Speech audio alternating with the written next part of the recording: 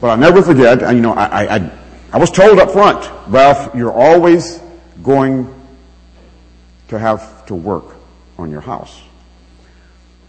But I remember around 1992, the doors began to not lock. And I had some friends who knew what they were doing, came in and said, Ralph, your foundation is bad. So when we're getting a loan and trying to get this fixed, and we said, you know what, our bedrooms were so small, and so we're going to put our bedrooms downstairs, and we'll dig out and have a place there to stay. And so one problem, the contractor was a con artist. So he left us with half-finished exterior walls. He left with our money because I didn't realize that I should wait and pay along the way. Well, I tried to, but he was good at pulling it out from me. But in God's grace, there were men here at Good News who came alongside me and Chris and helped us to work on the house. There were groups from Alabama that came up and worked, and I'll never forget, we finished the basement. New tile. Nice new tile. Nice, freshly painted walls. We were getting ready to move in. I never forget, Davida Jarena was graduating from CLA. We had ridden out to Arlington Heights, and that day, a storm came. And we got, I think it was 8 inches of rain within an hour. And as often happens, those of you who lived here in Chicago, the city did their thing with the gates. And people got 7-8 feet of water in their basements. In God's grace, we got 7 or 8 inches. But that storm hit.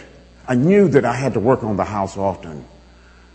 I wasn't looking for that storm. I wasn't looking for those 8 inches in that onslaught of water. Things that looked great. Like I said, we were ready to move in. After several years of struggling, we were ready to move in, then boom, the flood. The skies were no longer blue. The sudden storm had hit. In the same way, the Jewish exiles had returned to Jerusalem. In chapter 4, we'll be reading, they had just completed their altar, had just completed the foundations for their new temple, and boom, opposition hit. In chapter 1, we had seen God's sovereignty, how he had stirred the heart of King Cyrus to proclaim for the Jews to return. In chapter 2, we saw a list of people whose spirit God had moved to return. In chapter 3, as Pastor Eric preached last week, we saw the rebuilding of the altar and the beginning of the foundation of the temple. And we heard how some of the older returnees cried tears because they remembered a more glorious and much larger temple. And others cried tears of joy as they worshiped God.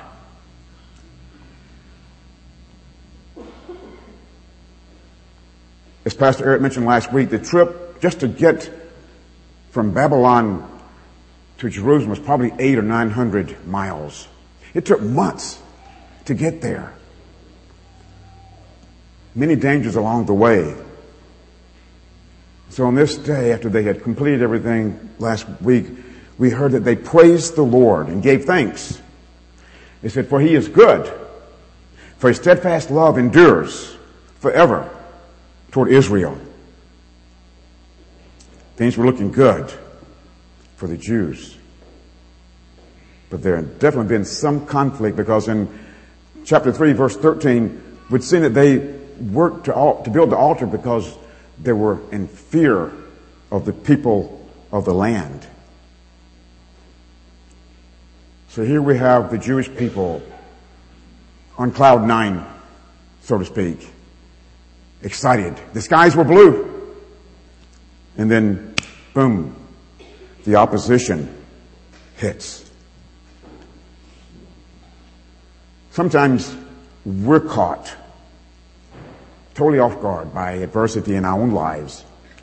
And today, as we continue in chapter 4 of Ezra, I want us to look at the inevitability of adversity. I want us to look at the face of adversity that the Jewish people faced. I want us to look at their schemes. What were their plans? The persistence of the opposition that lasted for years and years and years. And finally, we'll see the consequences of that opposition. Well, Scripture is very clear that we'll face opposition, and it's very clear that we have very much an adversary in Satan. 1 Peter chapter 4, verse 12 says, "Do not be surprised at the fiery trial when it comes your way."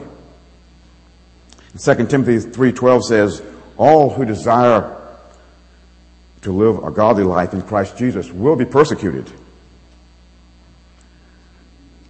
When we just look at Satan's names, we can kind of see that he is who he is. Satan means adversary.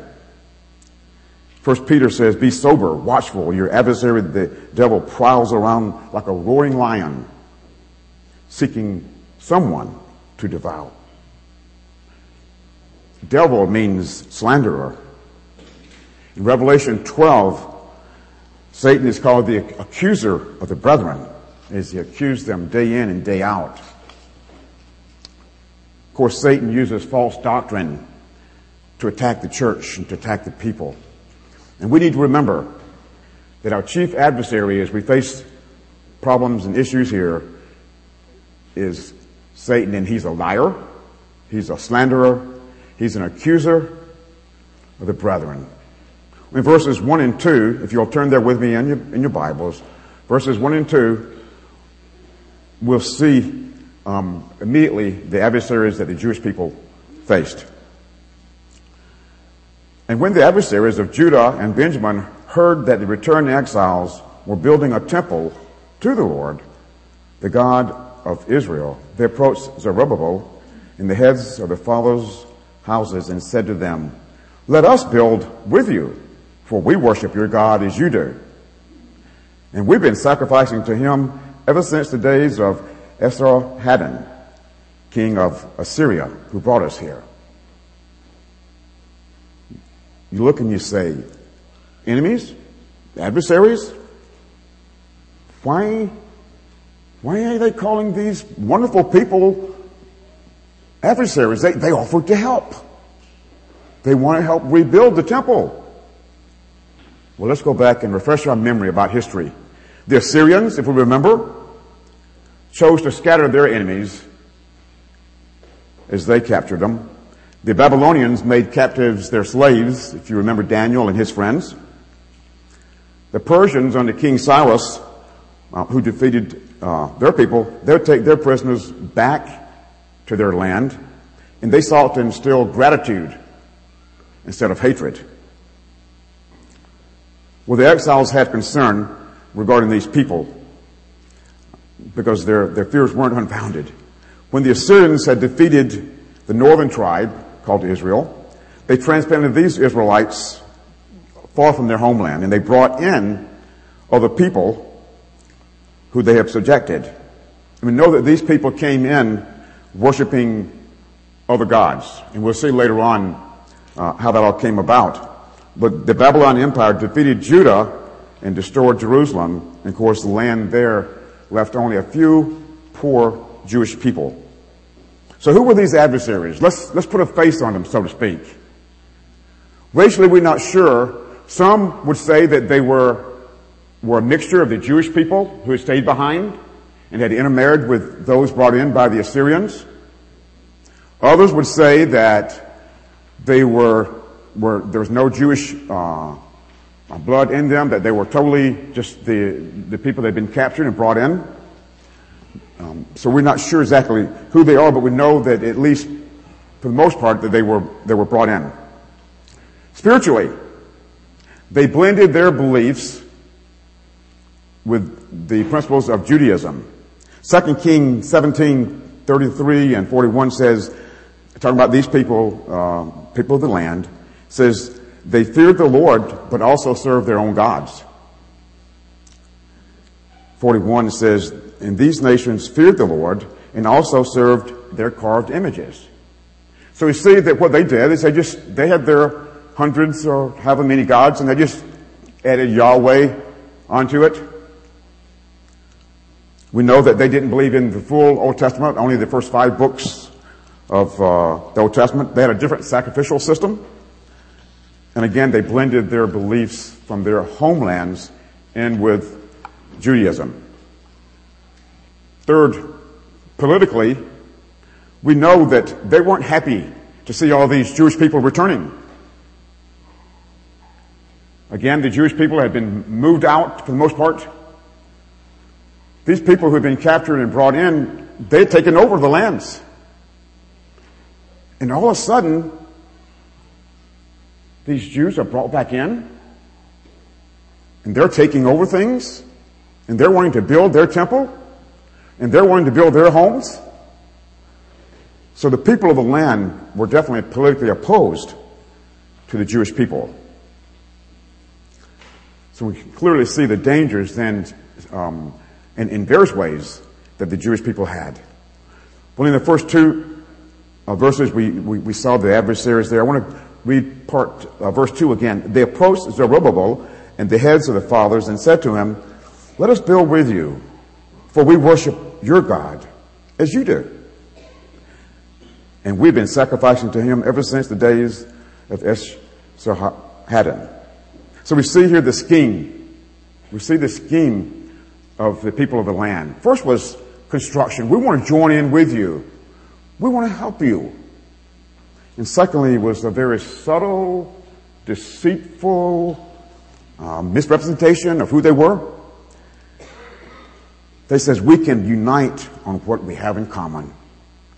We worship the same God. They just failed to mention that, hey, we've got all these other gods on the side. What was the advantage for them to even make this offer?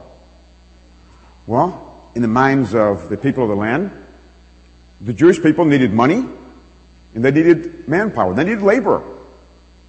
So their thoughts were, the Jewish people may very well say, yes, join in with us. And of course, for the people of the land, they would have say-so in what was happening. They would have control, or at least some control, of what's going on. When verses 3 through 5, we see the Jews' response to the offer, and its rejection outright. Let's read it in verses 3 through 3 and 4 here. But Zerubbabel, Jesu, and the rest of the heads of the fathers' houses in Israel said to them, you have nothing to do with us in building the house of our God, but we alone will build to the Lord, the God of Israel, as King Cyrus, the king of Persia, has commanded us. Well, again, one might wonder, why such a harsh response if we didn't already know what was going on? One might say, why not let these fellow Yahweh worshipers join in? But the Jewish people knew that the people of the land did not worship the same God. We hear sometimes today people say, the Muslims worship the same God. But the God I see of Islam is very different from the God I see of Christianity. And the passage here 1 through 3 really shows that the Jewish people were committed to holiness. They probably remembered the fact that they had joined in with people before in offering their children as sacrifices, turning from God toward other idols. And so they're quick to say no. We see in verses 4 and 5 that the people of the land had many approaches to their opposition. When their offer was turned down, they didn't stop. Verses 4 and 5, we read, then the people of the land discouraged the people of Judah and made them afraid to build, and bribed counselors against them to frustrate their plans and purpose all the days of Cyrus, king of Persia, even through the reign of Darius, king of Persia. So first, they made the offer of compromise. And then they come along when they said, no, you can see that antagonism is there. They turned us down. So they began to discourage. They bribed public officials to be against them. And in any way they could, fought to stop the process. We look and we see opposition to God's word being taught back then. Today, just in the last year or two, I saw a Barna report among self-identified Christians. Only 55% of self-identified Christians believe that the Bible is accurate in all that it teaches. Only 55%. Almost half, or 47% of Christians believe that Satan is merely a symbol of evil, that he's not real. 49% believe that the Holy Spirit is only a symbol. And when faced with the statement, the Bible and the Quran and the Book of Mormon are different expressions of the same spiritual truths, Christians, 20% of Christians agreed strongly. Another 22% agreed somewhat. 12% disagreed somewhat. Only 28% of these self-expressing Christians disagreed that the Bible and the Quran and the Book of Mormon are the same expression of the same truths. Do you see how today in our world that the people of the land have come along? They've taken our word, the word of God, and they have blended it in. We can see it on Oprah. We can watch it in movies. We can see it on TV. Our politically correct culture says that the biblical view of Christ being the only way to the Father is so very wrong and so unpopular. So we need to be careful today when we look at the people around us, the people of the land around us, and what they believe. And as we face opposition, we need to look to God, because it's easy to become discouraged, intimidated, fearful, and frustrated. Well, we've seen the reality of adversity. We've seen the face of adversity. Now in verses 6 through 23, we're going to see the persistence, the long span of time that these people continued. And before we begin, I want you to know that this passage here, 6 through 23, is kind of a parenthesis in the process. It's almost like, and you see it later on, verse 5 talks about King Darius. Verse 24, after this passage, talks about King Darius. So this is like a parenthesis placed in here because the author wanted people to see the long process of opposition. Okay? So, and we're going to be talking here in this section, even though we've been talking about the temple, we're going to be talking about the rebuilding of the walls. Okay? So we're looking far in the future from the initial building of the temple.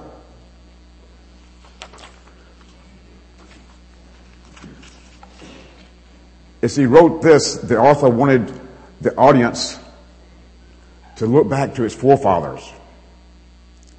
Their problems and their enemies, when you're shown side by side, were pretty similar. Their enemies were very similar. And their God was the same God. And his goal was that the people would be able to look back to their forefathers and see God's faithfulness in their lives, the lives of their forefathers. And so if he was faithful back then, in the midst of opposition, he'd be faithful today. And this history of opposition goes through 5 different kings. Only 4 listed in this passage, but 5 different kings. And it spans approximately 100 years. It's hard to tell because of the way people date things. Be it King Cyrus, his son, King Byzes, King Darius, King Xerxes, King Artaxerxes.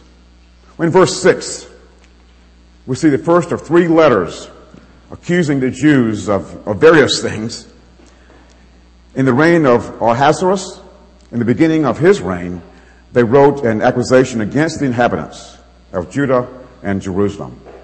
This is the first letter. No details here, but it's written to the king there. And then we'll move on and see in verse 7, another letter is written. This is written to King Artaxerxes, and it was the first of 2 letters that we see here. Again, no details. But in verse 7 it says, in the days of Artaxerxes, Bishlam, Meredith, and Tabeel, and the rest of the associates wrote to Artaxerxes, king of Persia. And finally, in verses 8 through 16, we see a detailed letter. It's the second letter written to him. And we won't read all of the letter, but there are 3 things in this letter. One is these people of the land, their leaders, write this letter. And first, they want to give assurance to this king that they're on his side. Truth is they hate the Jews and want them out. But they began by saying, to Artaxerxes, the king, your servants, the men of the province beyond the river, send greetings, because we eat the salt of the palace, and it isn't fitting for us to witness the king's dishonor. Therefore, we send and inform the king. We make known to the king that if this city is rebuilt and its walls finished, you then will have no possession in this province beyond the river. If you read this letter in detail, you'll think, boy, these people are so loyal to the king. Of course, they have a purpose and goal behind what they're doing. So we see their assurance to the king. Secondly, we see their accusations against the Jewish people. And they say again, the Jews are rebuilding, and you need to know that they are a rebellious people, and that the city of Jerusalem is a wicked city, and that you, king, you will be hurt because of their disloyalty. Then he goes on and talks about what's happening in the present. And then they go back to the past, and they say, you may do a search of your records of your fathers, and you'll find in the book that this city is rebellious and hurtful, and it goes on down the line. Again, you think the Jews were so evil and so bad, and yet we know what they're up to. Third, they present the problems. First, their assurance, we're with you, King Artaxerxes. We are behind you. We love you. And then, secondly, we see the accusations. And then third, they bring up some problems for the king to think about. First is money. That's always important to a king, right? Revenue. They say, if this is completed, if this project is completed, you'll have no money. That mentions all the different types of taxes, the tributes and the customs and the tolls. So, money problem, number 1. Respect problem is number 2. They were concerned that these rebellious people and hurtful to the kings would show disloyalty. So they're concerned about his respect. And then thirdly is the rebuilding project. If this city is rebuilt and its walls finished, you'll lose possession of everything. So again, here are the people of the land writing this letter to Artaxerxes, king, and again saying, We're behind you. We've got your back. We're covering you. Watch out for these Jewish people. And by the way, these are the problems. Better take care of it. You know, their information was totally false. They used some truth from the past and insinuated that it's happening today or at that point. Characterizations that they were rebellious and evil, hurtful, prone to revolt. Well, finally, in verses 17 through 22, we see a fourth letter. And this is the letter, the response of King Artaxerxes to this letter. And this is where he halts the building. He stops and says, all building must cease at this point. He says, therefore, make a decree that these men, the Jews, be made to cease, and that this city not be rebuilt until a decree is made by me. And take care not to be slack in this matter. Why should damage grow to hurt the king? Artaxerxes, the king, then consulted the records. He found that the Jewish people had rebelled against the king of Babylon years before, and that it had been a bad city in that sense. We look at this parenthesis placed in the rebuilding of the temple to show the persistence of these adversaries. Verse 24, we see a return back to verse 5. And I want us to read verse 24 and then read verse 5, just so we can kind of see the picture of what's going on here. Verse 24, then the work of the house of God that is in Jerusalem stopped, and it ceased until the second year of the reign of Darius, king of Persia. Verse 4 and 5, then the people of the land discouraged the people of Judah and made them afraid to build, and bribed counselors against them to frustrate their purpose all the days of Cyrus, king of Persia, even until the reign of Darius, king of Persia. So I want you to see verse 5, King Darius. Verse 24, King Darius. Verses 6 through 23, looking forward to the future, looking at the rebuilding of the city and the walls itself. So we come back. Okay, we come back to the time of the temple, and we're told that it was halted. It was halted. It seems that the opposition could have been, it's hard to tell with the dating of people, but anywhere from 10 to 15 years, probably minimally, that they went through opposition. Of course, over the years, 100 years, from the building of the altars on through the building of the walls. Adversity. We all face it every day. I think we're all familiar with the fact that when God placed the original curse on the land back with Adam and Eve,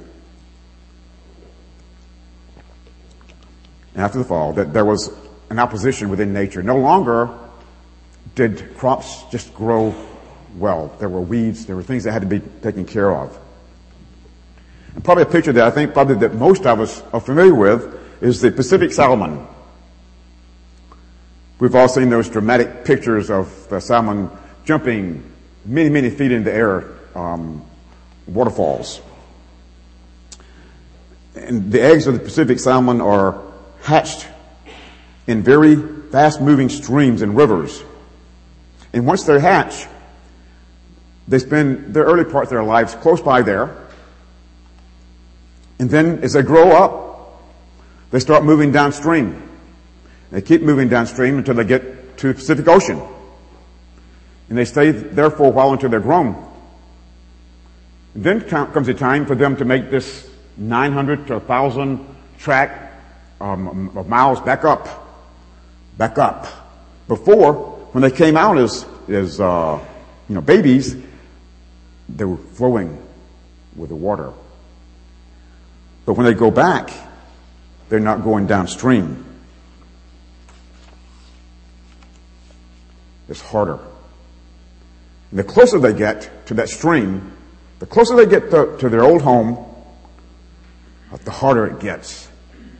It seems like everything else is going in a different direction. It's almost impossible, it seems, for them to go. There's the rocks, there's the logs, and those falls that they got to jump over. Hundreds of miles. Everything is against them. Everything is opposition. And further they go, the harder it seems to go. You know, facing opposition isn't just for the remnant. Or isn't just for the Pacific Salmon. Opposition is something we face. We're facing today. In our lives individually, in our lives as a church corporately, opposition is there. We have to face it in our walk with Christ. We need to stand against that culture, that pervasiveness of our culture that is so opposed to what God's Word says.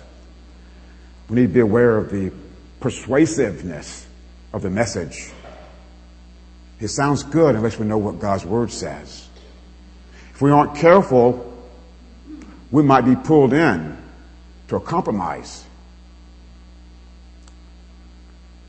Well, the consequences for the Jewish people in the book of Ezra, it says that work ceased. It stopped. It was halted.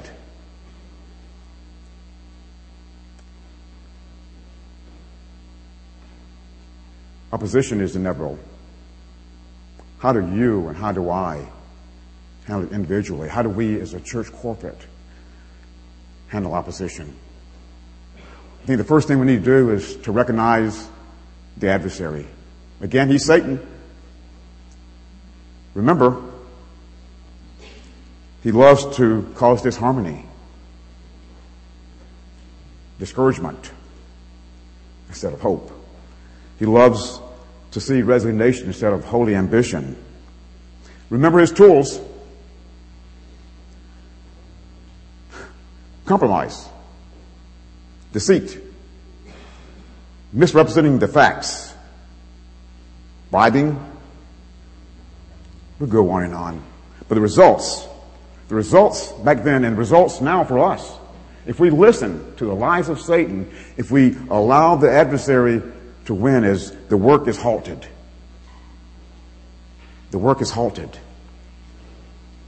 And we as individuals become discouraged and demoralized.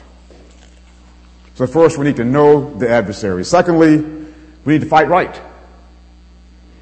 Fight right by knowing God's Word, by prayer, and by encouragement. We need each other. We need the body of Christ. Our tendency too often is to go it alone. And we can't make it alone. We need each other. We need people sometimes to say, hey, Ralph, that's sin. Or Ralph, put your arm around me and come alongside me. We need encouragement. Thirdly is, face opposition, don't quit. Sometimes, probably the most spiritual thing we can do is to not quit. To not quit. There are times, if we're honest with ourselves, we may feel like quitting. We don't do that. We don't dare do that. Habakkuk 3:17 through 19, I think says it so well. Though the fig tree should not blossom, nor fruit be on vines, the produce of the olive fail, and the fields yield no food, the flocks be cut off from the fold, and there be no herds in the stalls, yet I will rejoice in the Lord. I will take joy in the God of my salvation. God, the Lord, is my strength. He makes my feet like the deers. He makes me tread on high places. Men and women, church as a whole, corporately, we're facing opposition. It's inevitable. Sometimes we can handle them. Sometimes it's that boom that we're not ready for.